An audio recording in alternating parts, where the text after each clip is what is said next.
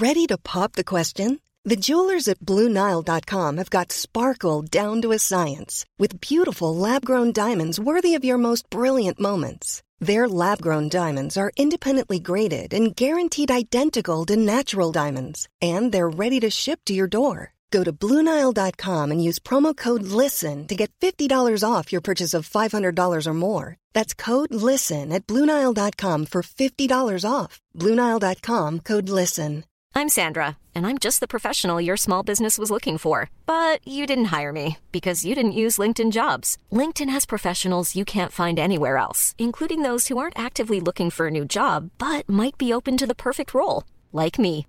In a given month, over 70% of LinkedIn users don't visit other leading job sites. So if you're not looking on LinkedIn, you'll miss out on great candidates like Sandra. Start hiring professionals like a professional. Post your free job on linkedin.com/people today. Hey, it's Ryan Reynolds, and I'm here with Keith, co-star of my upcoming film, If, only in theaters May 17th. Do you want to tell people the big news? All right, I'll do it. Sign up now and you'll get unlimited for $15 a month and 6 months of Paramount Plus Essential Plan on us. MintMobile.com/switch. Upfront payment of $45 equivalent to $15 per month. Unlimited over 40 gigabytes per month. Face lower speeds. Videos at 480p. Active Mint customers by 531.24 get 6 months of Paramount Plus Essential Plan. Auto renews after 6 months. Offer ends May 31st, 2024. Separate Paramount Plus registration required. Terms and conditions apply if rated PG.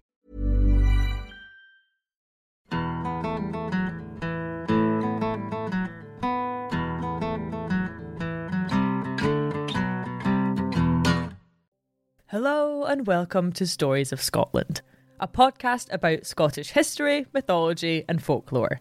I'm Jenny and I'm feeling alive. And I'm Annie and I'm buried. Oh. As it's October, we are in full Halloween swing. And so in this episode, we are exploring the curiously copious amount of Scottish folklore around the subject of being buried alive. Oh, how jolly. We really went hard this Halloween, Annie. I think next year's going to be ghosts only. Just a wee content warning that this episode is pretty gross. There's going to be lots of death and corpses, so listen with care. If you don't fancy listening to an episode that features a lot of dead bodies, then perhaps skip this one and listen to some of our old ghosty episodes to get in the Halloween mood instead. So, Jenny, what do you know about being buried alive? I know that it would suck. And for this reason, it is a very common phobia.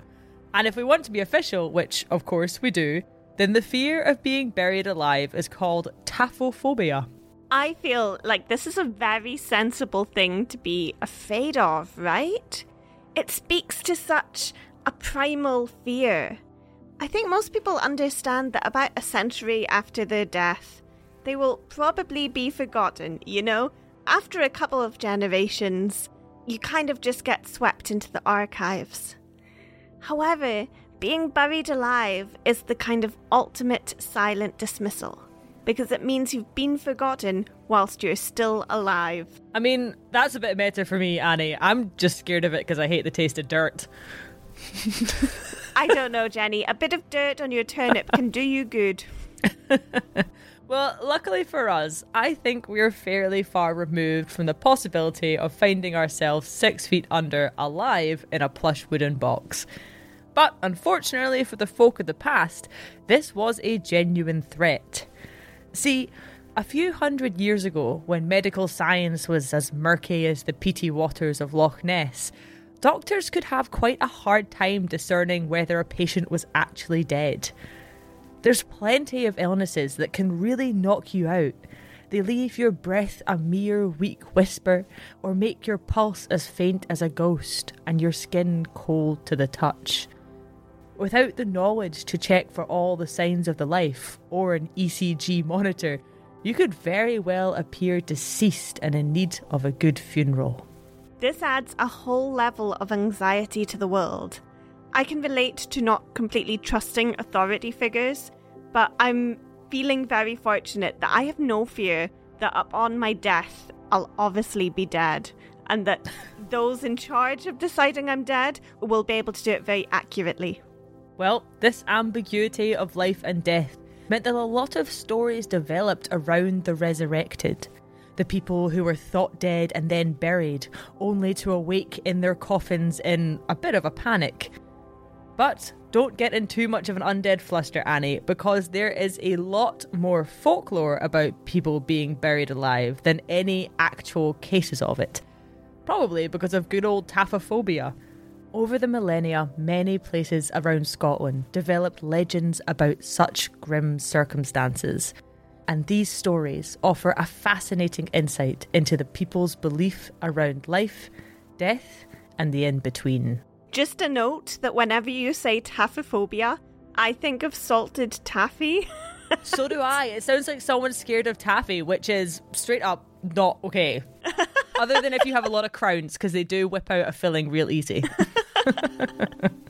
Well, away from that delicious salted taffy and back to the taphophobia. Let's start with one of the older stories. It is set around 1500 years ago and is a mixture of religious history and local folklore. This is the story of Saint Oran and one of the strangest buried alive cases that we've come across. Our tale starts in the middle of the first millennium, 563 Common Era to be exact. One of Ireland's most influential go-getting saints has just arrived on the shores of the wee Scottish island of Iona. And you best believe he wants to build an impressive monastery here. We're of course talking about St. Columba, but Columba is not alone. On Iona's shores with him are 12 very religious men who are going to help convert the Scots to Christianity. 13 men on an island. Whew, this is like the next season of Naked and Afraid. Naked and saved. Naked and not afraid, for he who hath fear hath the devil in his heart. No, Jenny. These are Christian missionaries, and they are definitely clothed. Columba is very enthusiastic when it comes to establishing his presence. And his little group decide that they should waste no time. They quickly commence their mission of building a grand monastery. However, their plans swiftly turn to ash. For as soon as they begin, they're immediately struck by unforeseen, eerie obstacles. When these holy men try to dig the foundations for the building, no matter how hard they dig, the ground will not yield to their spades. The rocks they move feel far heavier than they look, as though they carry a completely different weight. But the major sign that the devil's work was at play happened each day when work was finished. As the sun set, these exhausted holy men would leave their site and sleep heavily through the night, leaving not a soul on the building site to witness what was happening. But each morning, when the men rose from their slumber to start their work again, they would find that everything they had worked on the previous day had been undone. The slow and steady progress that they attempted was inexplicably returned to as it was before. The turf was undug, the stones were unmoved, all of their building was made to ruins. The men were baffled and confused. It was as though the land was cursed. Everything they made crumbled. And so they did what holy men do best. They looked to the heavens. Columba prayed to God for an answer, for a solution. But as he prayed, his head bowed in reverence, he peeked open an eye and looked around him. He could not help but admire the nature which they disturbed with their work. He saw a young sapling oak tree growing in the shadow of a decayed stump. And that is when he understood what God was trying to tell him. The only way they could move forward with their sacred construction was with a dreadful yet powerful sacrifice. And so Columba gathered his 12 companions and explained, "Our roots will not grow here. Life will not begin here, unless it has death as an offering. Our connection to this land must begin below the surface. So I ask that there may be one amongst us who is willing to descend into the earth to sanctify this island for all who come next? Although this question sounds very extreme, it stems from old beliefs that the spirits of the dead buried in the earth may offer a protection. And for Iona, we think the monastery destruction is coming from a possible demon of the island. One of Columba's 12 accomplices, a man named Orrin, was profoundly moved by this speech and said, I volunteer as tribute. Orrin solemnly offered himself to be buried deep in the earth so that the monastery may stand. He freely gave the ultimate sacrifice to his community and to his god. Yet his brothers were distressed by his choice. They were torn between their duty to their sacred mission and for their love of Orrin. He was great crack. No one wants your best member getting put underground.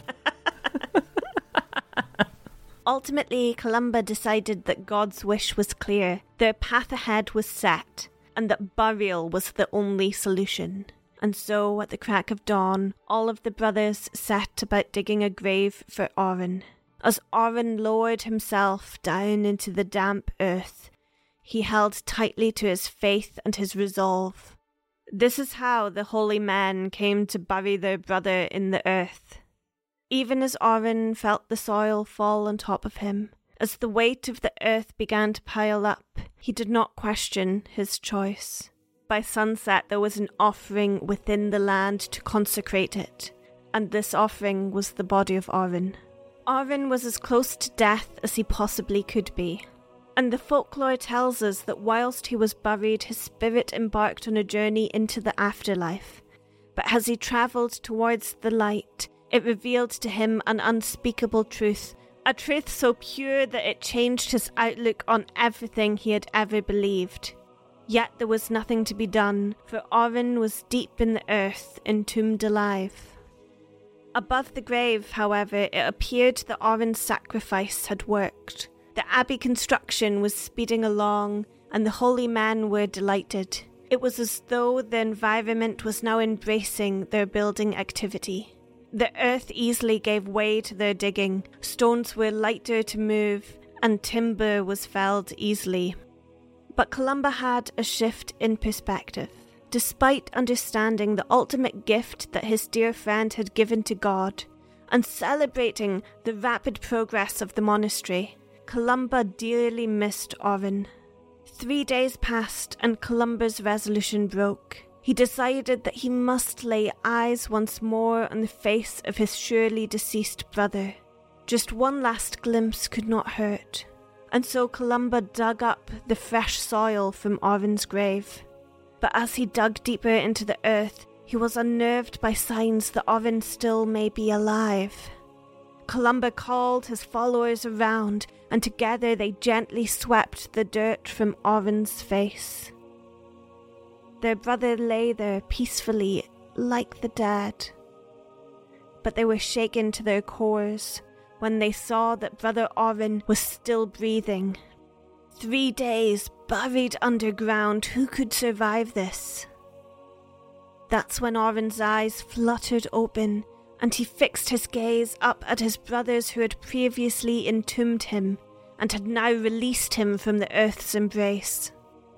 Spitting soil from his mouth, he was now free to speak about the discovery he had made within the afterlife. With a voice of thunder, Orrin exclaimed, "There is no profound mystery of death. There is no great wonder in heaven, and no great terror in hell." When you've just dug up your friend who you assumed was dead, this is not what you expect them to say. Especially when you are all part of the same Christian community whose beliefs are firmly based on a shared vision of the afterlife. Very relatable. This has happened to me countless times, Jenny. What do you mean there's no turnips in heaven? That would actually be a deal breaker for me. I'd be like, send me down, get me on that nippy shoot to hell. You get there and it's just all of my carved turnips. I'd be like, what's up, gang? Reunited at last. Here was Orrin, freshly exhumed, explaining to the holy man who had buried him that God was not what anyone had imagined, and neither heaven or hell was as they had thought it to be. He's come back an atheist. I don't believe it. How's that for a plot twist?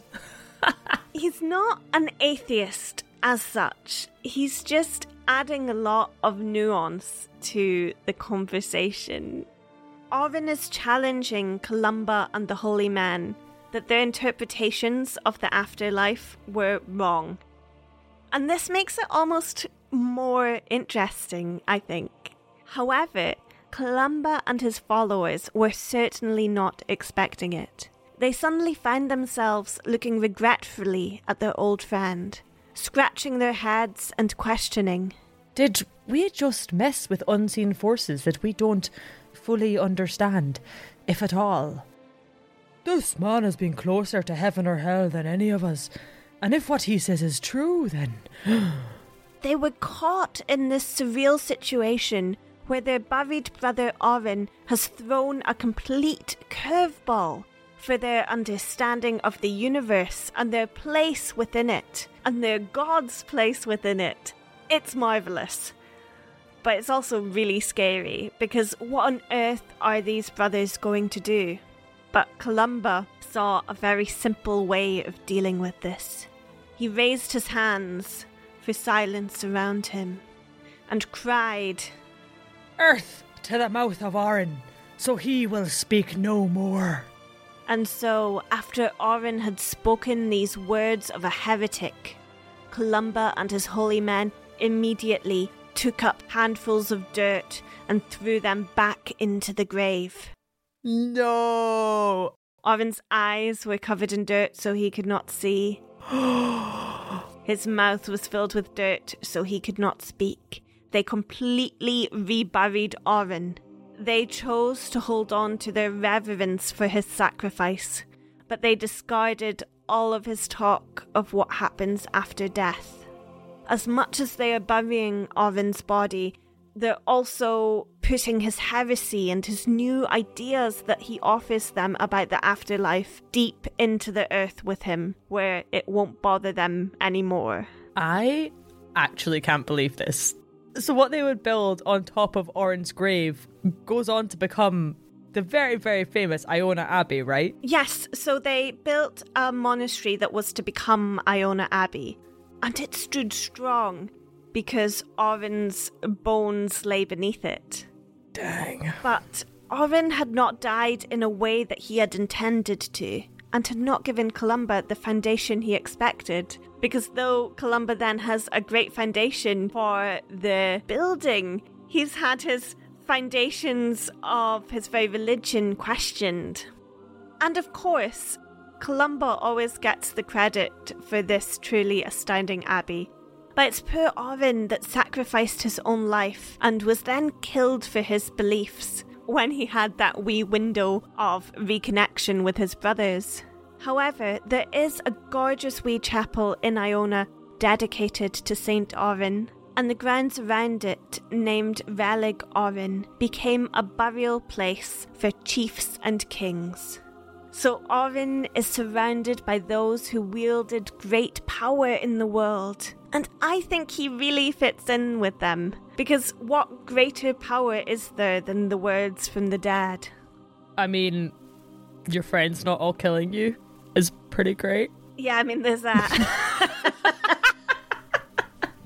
We'll have to revisit St. Orrin's Chapel when we do a proper episode on Iona Abbey, because it's a place with a lot of stories of its own.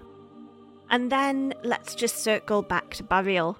St. Columba was originally buried in the island of Iona, the same abbey that he and his monks had built.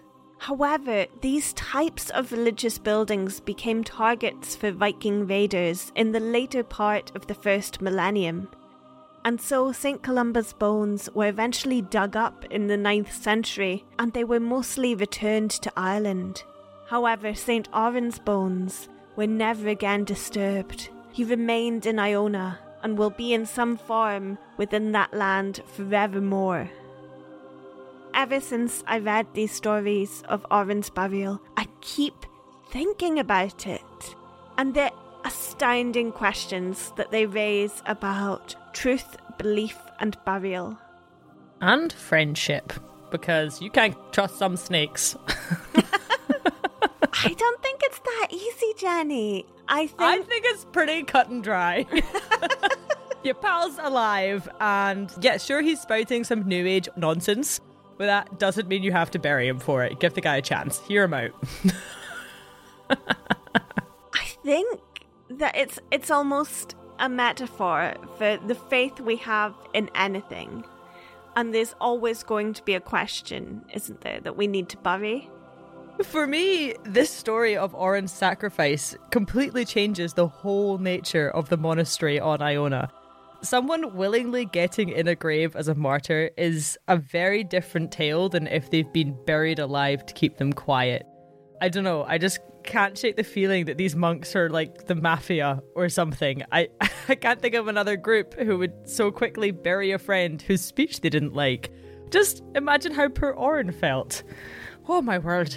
Oh, I'm alive. I'm being exhumed. Oh, hey, my brother's under God. It's y'all. I have this amazing news from the other side, and let me tell you, it's going to blow your minds. and then the shock on his wee face when they just choose to rebury him. I am outraged for poor Oren.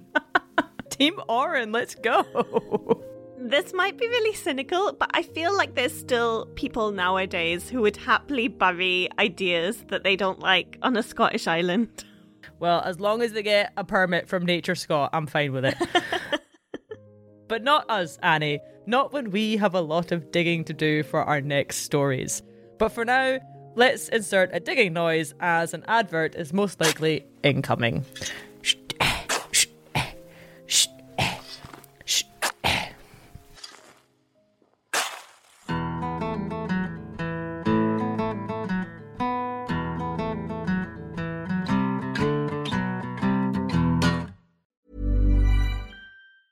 Hey, I'm Ryan Reynolds. Recently, I asked Mint Mobile's legal team if big wireless companies are allowed to raise prices due to inflation. They said yes. And then when I asked if raising prices technically violates those onerous 2-year contracts, they said, "What the f*** are you talking about, you insane Hollywood ass?"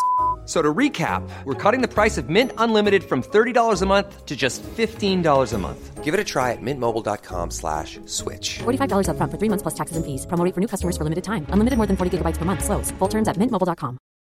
Millions of people have lost weight with personalized plans from Noom. Like Evan, who can't stand salads and still lost 50 pounds. Salads generally for most people are the easy button, right? For me, that wasn't an option. I never really was a salad guy. That's just not who I am.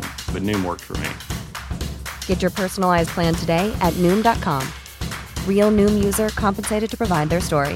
In 4 weeks, the typical Noom user can expect to lose 1 to 2 pounds per week. Individual results may vary.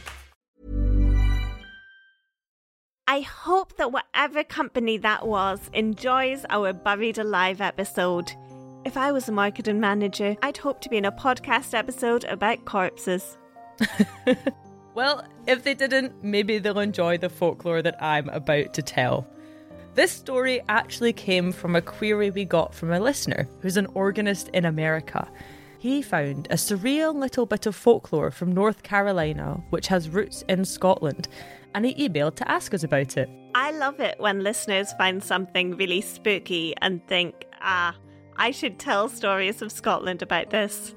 This tale is called The Baby Born to a Corpse, which I have to say is definitely on the more disgusting side of folklore titles.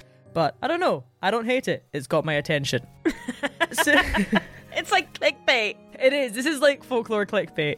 But soon we shall see just how the story got its name and if the title was worth it. Let us return to the streets of a small town in 1740s Scotland, where a lovely woman named Mrs. Lindsay found herself in an awfully dire situation. A few weeks prior, she had fallen ill, but instead of recovering, she had steadily become sicker and sicker. She was terrified that whatever this illness was would take her life. But to her horror, What happened next was far worse. One day she went to sleep, and although she woke up, her body did not, for she had fallen into a deep coma. Despite her mind still buzzing with thoughts and fears, her body gave all the appearances of being deceased. She was as white as milk, cold to the touch, silent and still. All who saw her assumed that the illness had taken her in the night, and that her final breath had passed through her blue lips. As the mourners walked by her open coffin, her devoted husband wept by its side. He clasped her cold hand and kissed the stunning wedding ring upon her cold finger, until finally the coffin was sealed, and the sparkle of the ring was extinguished.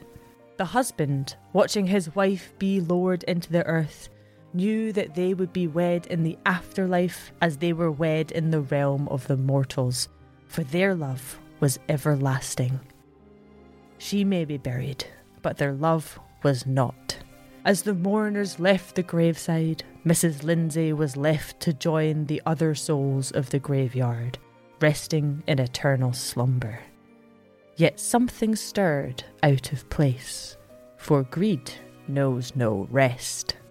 That night, hallowed ground was to be desecrated, and Mrs. Lindsay's deathly doze was to be disturbed.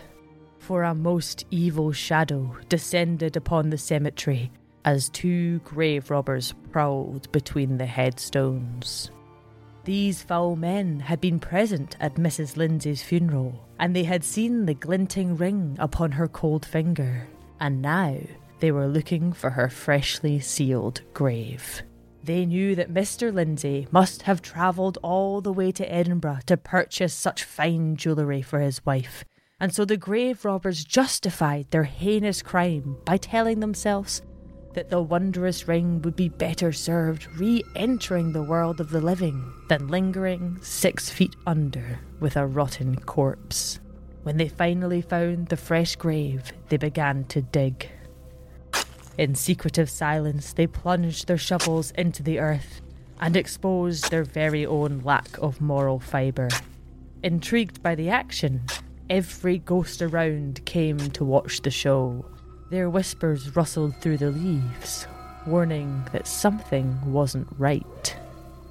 Eventually, the grave robbers hit the wooden top of the coffin with a dull thud, and they pulled off the lid with a loud crack. There lay Mrs. Lindsay, as pale as the moonlight that illuminated her, peaceful in her grave.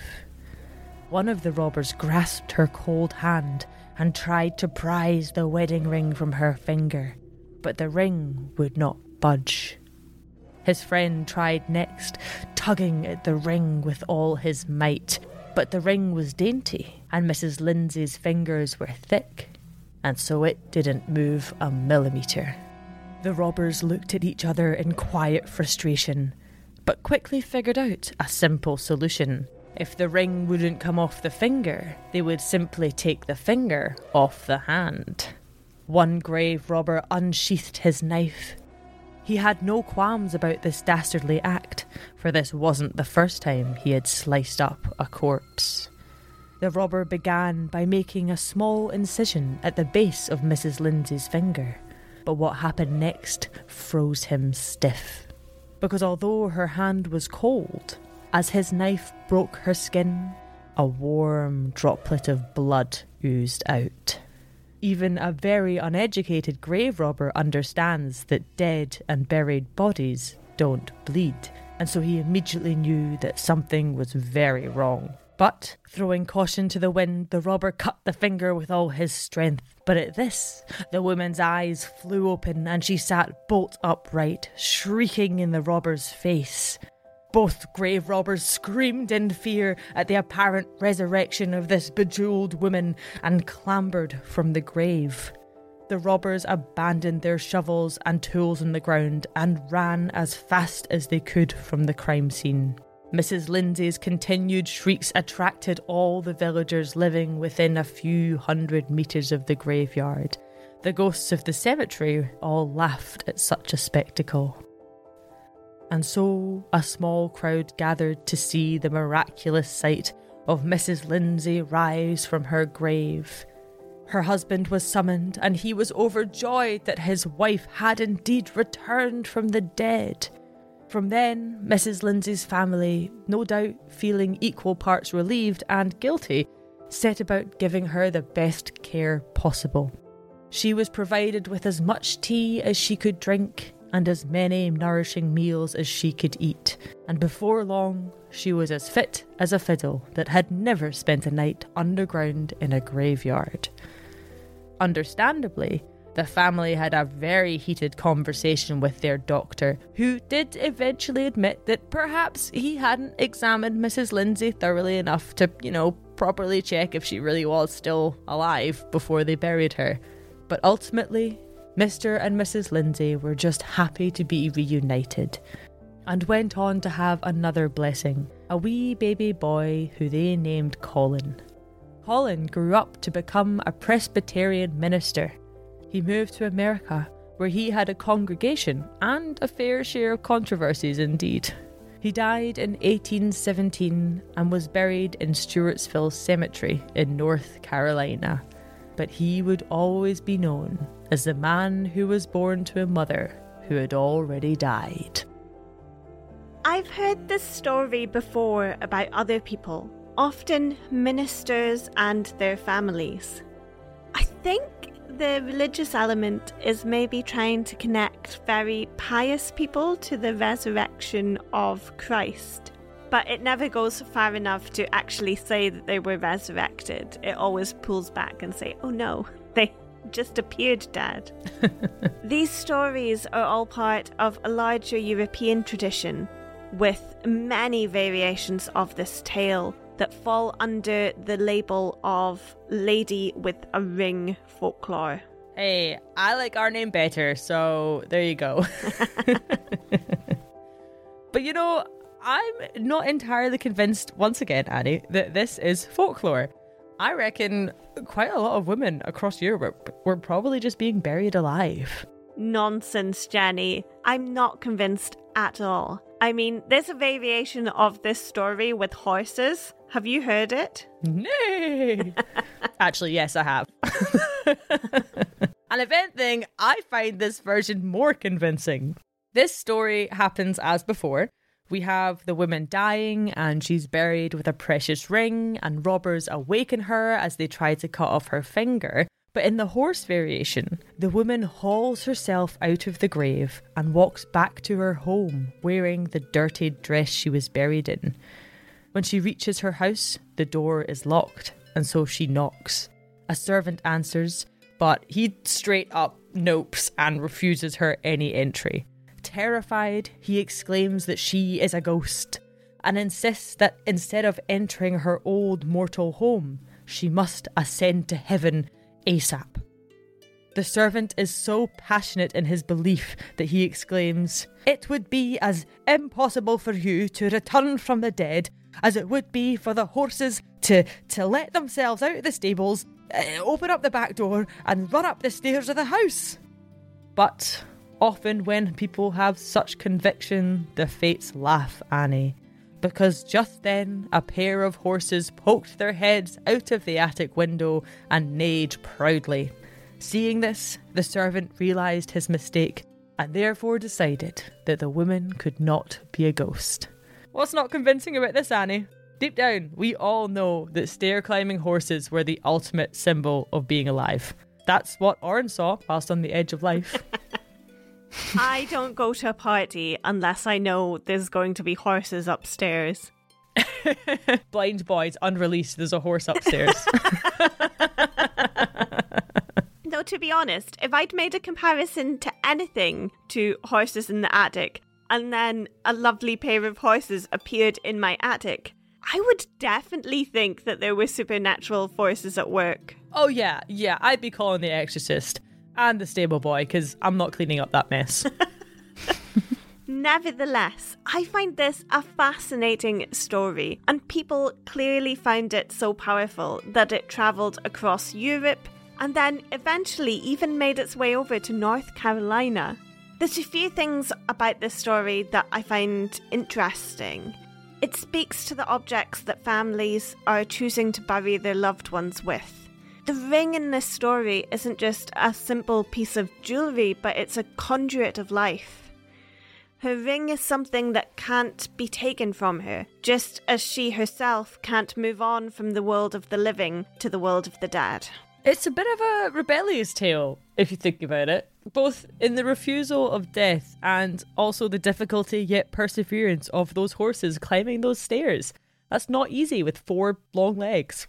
And they were narrow, windy stairs. You know they were. This is back in the day. Staircases were rickety. When researching this story, I actually started looking at a lot online about horses climbing stairs. So they can't climb steep stairs. Okay. But if you've got a kind of just a steady incline and the stairs are far enough spaced apart, they can do steps, really, I think is what horses can do. Okay, yeah, I think you may just have debunked this entire folklore with that one fun tidbit. But they can't completely climb the stairs. Yeah.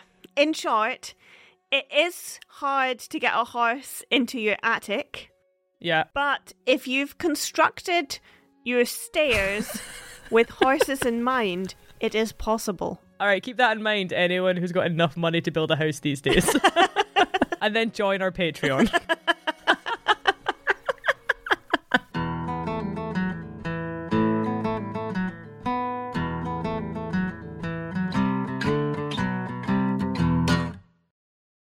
Folklore of people being buried alive peaked in the 19th century because Victorians romanticised everything, especially the boundary between life and death. These ideas soaked into the cultural imagination, to the point that there were people across the globe patenting special coffins that were designed so that you could alert the outside world to your predicament if you found yourself in the situation of being buried alive. The most popular design that you'll find is a little tube that pokes out, connecting the coffin to a little box above the ground. In this little box is a bell, and the tube connects the bell to the coffin where there's a little rope that you can be buried with in your hand, so that if you wake up in the coffin, you can just pull the rope and people above the ground will hear the bell ringing and know that you're still alive. Ding dong, the witch is not dead. However, whilst these coffins were drawn up as plans and have been spread broadly across the internet, they weren't really used. Based on this episode, Annie, it sounds like a fair few people regret not using these coffins and having a handy little death bell. Well, it wouldn't have helped poor St. Oran, would it? Can you imagine him stuck underground just ringing his bell? You just know they cut that wire immediately. Columba and his buddies pretending they don't hear it as they're making some stained glass windows. But this brings us on to stories of people buried alive as a punishment, which we do have a couple of tales of in Scotland. Yes, we have a case of immurement, which is less about being buried alive and more about being walled in alive. This punishment essentially condemned someone to dehydrating and starving inside a walled cell. And we also see it pop up in pop culture quite a lot, in like vampire or monster films when they have a dangerous immortal creature they can't control or kill, and so they just build a wall around it to keep it caged in. Well, Jenny, the monster that we're about to face is sexism. Sir Walter Scott wrote a little kind of side note about the ruined Abbey of Coldingham. He highlighted how religious people were sometimes immured in the walls of buildings for breaking their oaths of abstinence, and especially chastity when it comes to nuns. This goes right back to Roman times with the Vestals, also known as the Vestal Virgins, who were the priestesses of Vesta, the goddess of Rome's sacred hearth and flame. These girls were taken as children and trained to be priestesses, and they faced the severe punishment of immurement if they broke their chastity oath. Oh, gosh, that's awful. Walter Scott suggested that amongst the ruins of the Abbey of Coldingham, the remains of a female skeleton were discovered. Her body was inside a niche in a wall, and from the way that she was positioned, they assumed that she may have been immured.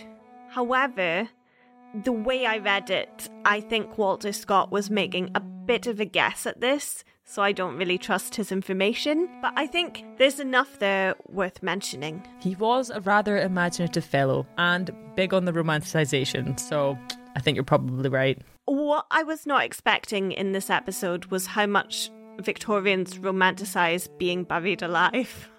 It's interesting that he thought the positioning of her remains pointed to immurement and not the fact that she was found in a hole in the wall. You know, I feel like that should be enough. Well, you can be buried dead in a hole in a wall, and that is much better than being mauled and alive. I suppose, but this is actually one of the reasons why Victorians thought that being buried alive was far more common than it actually was. Because dead bodies don't remain completely still. They move as they decompose or are disrupted by animals. So if you were to exhume a body, it may look like the person was buried alive when actually they've just decomposed in a particular way. The bones fall how they fall, Jenny. We do have some other Scottish lore of a punishment burial, and this is the pretty brutal legend of a young woman buried alive in Inverall. She doesn't have a name in the story, but we'll call her Jean, as that's the local name for a ghost that pops up in the area. This tale takes place at Inverall House, which is this great 3-storey mansion, a tower house that has been constantly transformed over the last few centuries. And because of this, it's old enough to have more than a few ghost stories. But this one, I think, is the most tragic. Many generations of the Campbells of Inverall have lived in this mansion, nestled in Argyll above the rolling currents of the River Awe. It was a place fine for the follies of the rich, hunting the wild stag and fishing the wild salmon. Jean was a young kitchen servant who toiled hard amongst this grandeur, but as she worked, she could not ignore her heavy heart, for in it she carried a secret that she dared not speak out loud. However, our most precious and dangerous secrets are often the ones that find a way to make themselves heard. For Campbell of Inverall, the enigmatic yet pompous master of the mansion, had taken a fondness for Jean. At first, she was swept off her feet by his charisma and jewels. However, she soon discovered none of his promises were to come to anything. She was to be his mistress and nothing more. But Jean was not happy with this, and so she sought someone else for her affections. In the strong muscles of a local farmer, Jean realised that romance could be passionate, steamy, and not filled with lies and secrecy. She was delighted with how her luck had turned, and how this lovely farmer embraced her in all her wonders and flaws. However, when Campbell discovered that she had found happiness in a humble farmer, he became obsessed. A fire of jealousy raged within him, and so one dark night he cornered Jean in the kitchen and threatened her with words so horrible they could have come from the mouth of the devil himself. His fury scared Jean, and she was learning from her past mistakes. She refused to take heed of this aggressive and arrogant man's threats. And so, in the morning, she put plans in place to leave the manor house immediately. However, Campbell caught wind of this, and it added fuel to his growing bonfire of rage. So big this rage grew that he did the unthinkable. On her last night at Inverall House, Campbell kidnapped Jean, forced her into a deep grave, and proceeded to bury her alive. The earth swallowed her cries as Campbell tamped down the last of the soil. But the supernatural has a way of punishing men who believe themselves above the laws of others. As Jean's last gasps of breath passed her lips, the fairy folk took pity on her suffering soul. For they had admired Jean's discoveries of love, her frolics in life, and her unyielding spirit. And so they decided to welcome her into the folds of the fairy folk. They used their ancient magic to transform her into a glass stick, and with this they breathed eternal life into her soul. Below the earth, Jean found herself new, but now she was half human, half ghost. Her common work clothes were gone, and replaced by a long green dress which was so splendid she had never witnessed anything like it before. The first thing Jean did when she crawled from her grave was visit her farmer lover for one final rendezvous, to say farewell, as she was no longer made for the world of the living.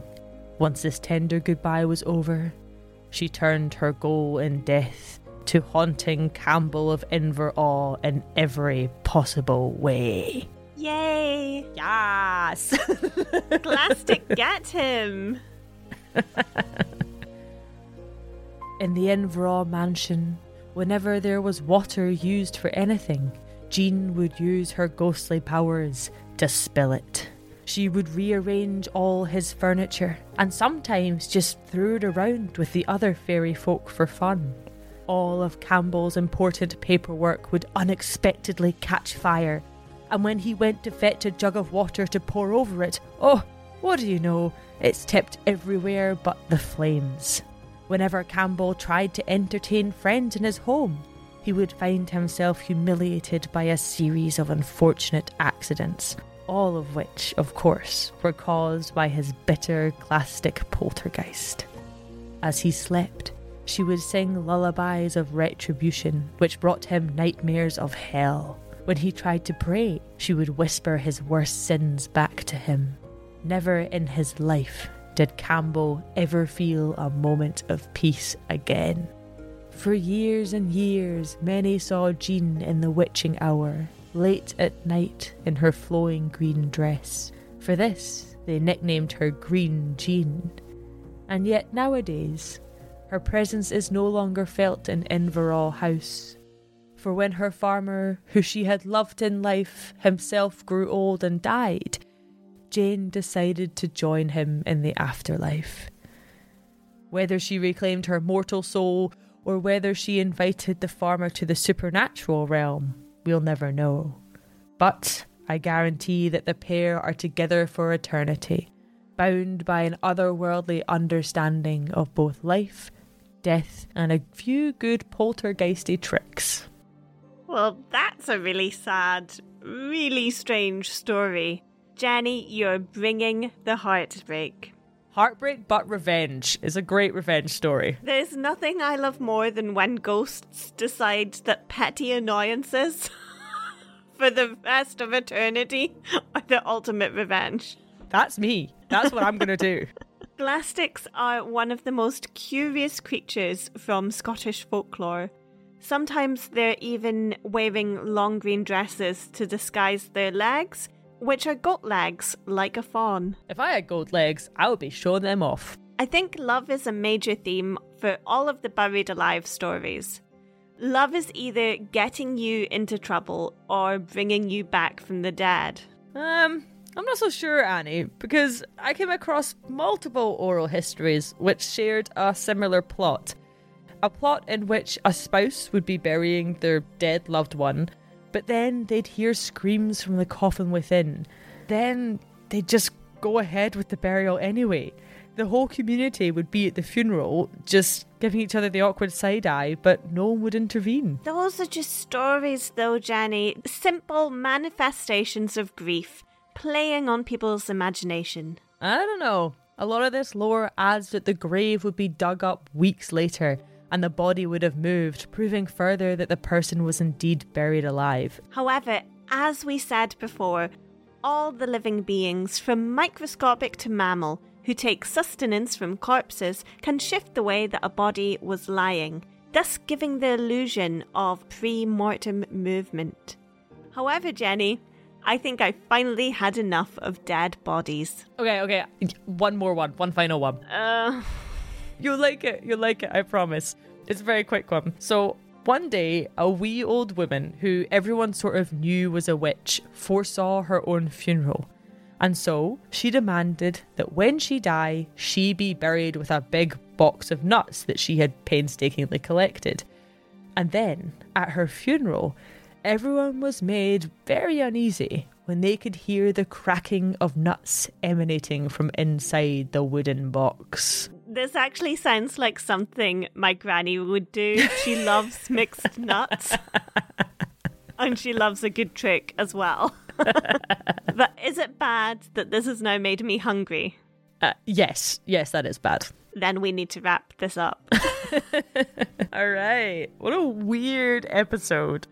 Thank you all so much, dear listeners, for joining us on this journey through the legend and lore of the eerie tales of those unfortunate enough to have been buried alive. I don't know about you, Annie, but for me, it's unearthed a previously unknown primal fear of taphophobia, so I'm not entirely sure I'm going to be able to bury that again. But I suppose that is what Halloween month is for. Exploring the mysteries surrounding death and the beaded curtain that separates it from life. Indeed, Jenny. Whether it's St. Oran buried in a sacrifice that would lead to an unexpected revelation, Mrs. Lindsay, who found a spooky second chance at life, or poor Jean, who underwent a sinister and supernatural experience post-mortem. Each tale helps us jiggle the beads of that curtain, the fears that have been interwoven with death throughout history. I think this is the worst bit. Seeing how these stories, as horrible and unnerving as they are, actually cast a light on our human experience. No thanks. I'd rather just bury my head in the sand. I'll carve a stone for these dreadful puns, Jenny. But I suppose the reason that these tales were, and are still so popular, is that they are a reminder of the inescapable dance with death that we all must face. Here's just hoping that it's a dead and buried dance, not an alive and buried dance. And I guess they're also about the flicker of life too, such as a box of nuts to snack on in the grave. May you take your nuts all the way to the afterlife, Jenny. Oh, believe me, Annie, I am packing bags of trail mix for that long walk into the afterlife. Well, as we draw the beaded curtains on this chilling episode, I think that this Halloween, I'm just glad that my deceased ancestors are slumbering peacefully in their graves, nibbling their nuts forevermore. As always, dear listeners, thank you so much for joining us, especially when we enter these dark yet fascinating corners of Scottish history. We hope we've not been too weird for you in this episode. Thank you all so much for listening. If you are enjoying our show and appreciate this podcast, then why not consider supporting us on Patreon? By becoming a patron, you not only help us sustain the podcast, but also gain access to ad-free episodes and bonus content. Your support is what keeps us going and enables us to continue producing the content you love. If you join our Patreon community today, you become an integral part of our podcast journeys. We truly value your support, and together we can keep this spooky train rolling. Choo choo choo all the way to next Halloween. Thank you so much to all our patrons, both new and old. Until next time, keep yourselves above the ground. Slán de bha. Slán de bha.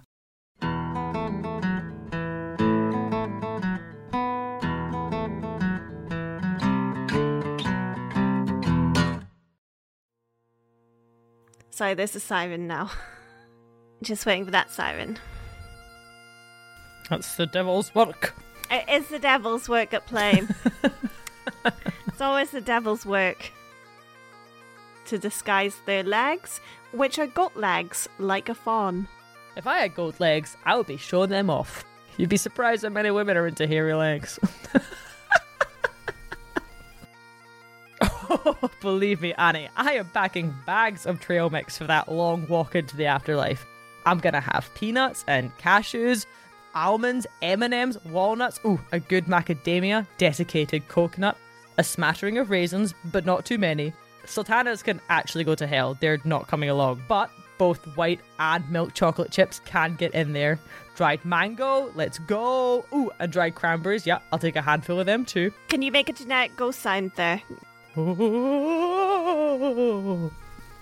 It was a place fine for the follies of the rich, hunting the stag, fishing the salmon, and burying women.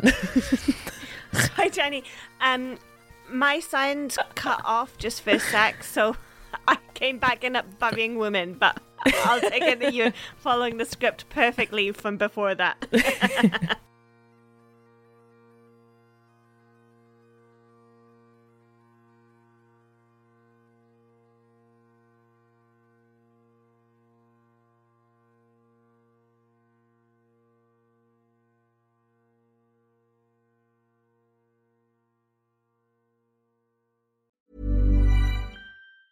Planning for your next trip?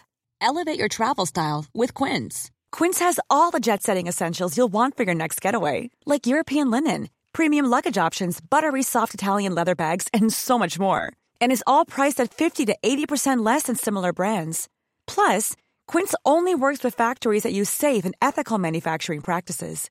Pack your bags with high-quality essentials you'll be wearing for vacations to come with Quince. Go to quince.com/pack for free shipping and 365-day returns. Hey, it's Paige DeSorbo from Giggly Squad. High quality fashion without the price tag. Say hello to Quince. I'm snagging high-end essentials like cozy cashmere sweaters, sleek leather jackets, fine jewelry, and so much more. With Quince being 50 to 80% less than similar brands. And they partner with factories that prioritize safe, ethical, and responsible manufacturing. I love that. Luxury quality within reach. Go to quince.com/style to get free shipping and 365-day returns on your next order. Quince.com/style.